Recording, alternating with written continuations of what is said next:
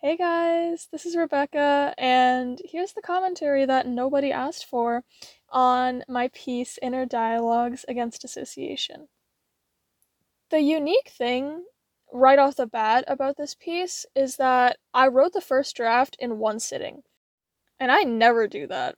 When I write academic papers, I always spend weeks outlining. Well, this semester it hasn't been weeks, it's been more like a couple hours before the paper is due. But you know the process. I usually outline, find my quotes and everything.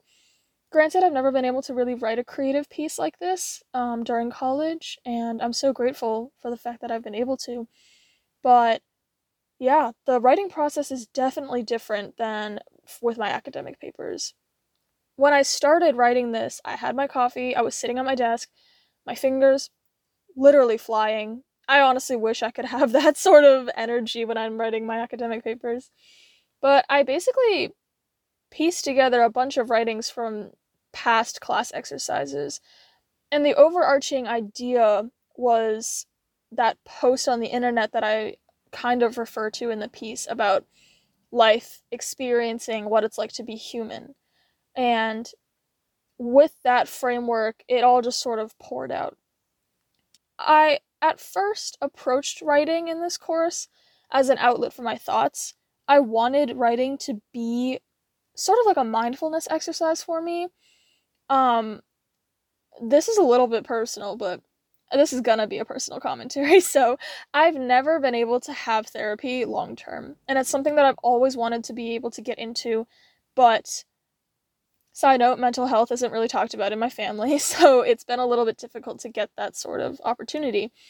And so, writing has always seemed to me like something that I so badly wish could sort of act like therapy would for me if I had the chance to go to therapy. But yeah, so that's why this essay ended up being such a sort of emotional dump at the beginning.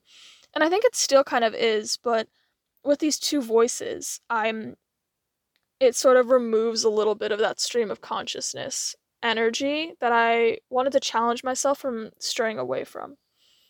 Speaking of challenges, biggest struggle in writing this was trying to make it not sound cheesy. I just didn't want to sound like an angsty 13-year-old emo teenager. I was like, how am I supposed to talk about such a mentally challenging part of my life in a way that's serious enough, in a way that people haven't heard before? Um, and I think I was sort of able to achieve that by having these two voices. On the note of those two voices, the urgency that I felt in writing this piece definitely came from how overwhelming my thoughts are about dissociation. Like, with this semester, me being at home, this kind of burnout that I've been going through, there's been so many moments where I just want to turn all the thoughts off. And I just had to get it out. And this was probably one of the most successful attempts that I've ever had at getting those thoughts out. Prior to this, I never had the opportunity to actually reflect on those thoughts in my head, and maybe that's why it felt so cluttered this semester. Everything else has sort of been reaching its peak, and now I'm like fizzling out in a way. And with the thoughts in my head, I've always just lived with them there, and most of the time I'm trying to tune them out. But this essay forced me to think about the thoughts and even write them down.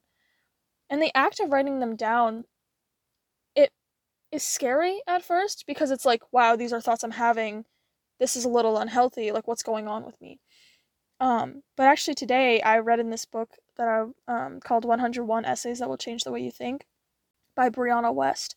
And she talks about how fear is sort of an indication, not that something bad is happening to you necessarily, but something new is happening to you. Like, your body responds to new things with fear. And some of those new things can be good things. So I think that the fear that I felt while I was writing this piece definitely valuable fear to have. The other reason why I really liked that I had these two voices was because it was just easier to describe how I was feeling this way. This sort of conversational style in my writing. I'm always better at expressing things vocally than on the page. Hence why I'm making this commentary. If I think about what this writing did for me, the biggest thing was that it just let me address dissociation's actual impact on me. There's a lot in this paper that I've never said to anybody before, and that includes the memories. I've never really thought about them, never really talked to anyone about them. But since I've written this piece, it has just felt so good to be able to have words to describe what I'm saying. And they're my words for once. They're not just like WebMD's dissociation symptoms. Like, this is my experience with dissociation. And I'm so glad that I have this to rely on now or to come back to when I need to reflect.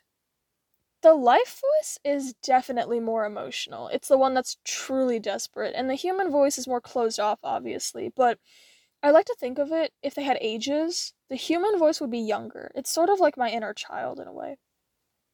In terms of my favorite parts, I know that the familial bond line was a hit with everyone in workshop, and I hate hyping myself up, but I'm honestly so glad that I could string those words together to convey that heat, because family trauma is one of those things that I hate writing about because I don't want to sound cheesy and I don't want to sound angsty and emo, but I definitely think that got to sort of the root of a lot of my family problems. There's another line too, besides the familial bond one, that I really like, and it's by Life, who says, "But you do. If you're not going to listen for yourself, please just listen for me.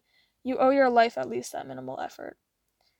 And this one hits me pretty hard every time I read it because it's so frustrating to be inside my head like this sometimes. And every day this semester and in the past few months, I've been waking up and having this argument with myself where I just beg my mind to put in a sliver of effort for the day. And it's exhausting, and I'm so sick of it, and I think that's where a lot of the desire to turn my thoughts off comes from. It's like my mind is just so stuffy and I feel claustrophobic in it, but it's all about putting in the minimal effort, and I just have to keep getting myself to do it. In terms of my favorite memories, I would definitely say I like the memory about Fluffy Haired Boy. I actually sent this section of the piece to him when I wrote it. I don't know why I did, and we were definitely at an at an earlier point in our talking stage, so honestly, this probably could have scared him off pretty bad, but he really liked it, and he thought it was super cute, and I'm honestly so glad. But yeah, overall, I'm just really glad I have this piece now. And I do hope that there comes a time in my life where I can have some of my closest friends read this, because surprise, surprise, they haven't. But yeah, I feel like there's so much that this piece says that I want to be able to hold on to.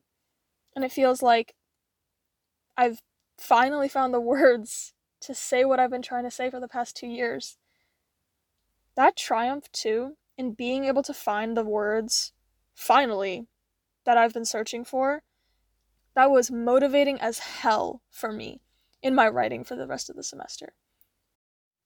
And I just want to close by saying I really hope that anyone who's listening to this, anyone who ends up finding this, any of my wonderful workshop members, that if you're looking for words to describe a feeling and you've been searching for years, decades, days even, I really hope that you find those words. And I really hope that you're human and your life, I hope you realize that they're always working together for you. Well, that was super cheesy of an ending, but thank you so much for listening, and if you would like, my commentary on Not Because is available right after this.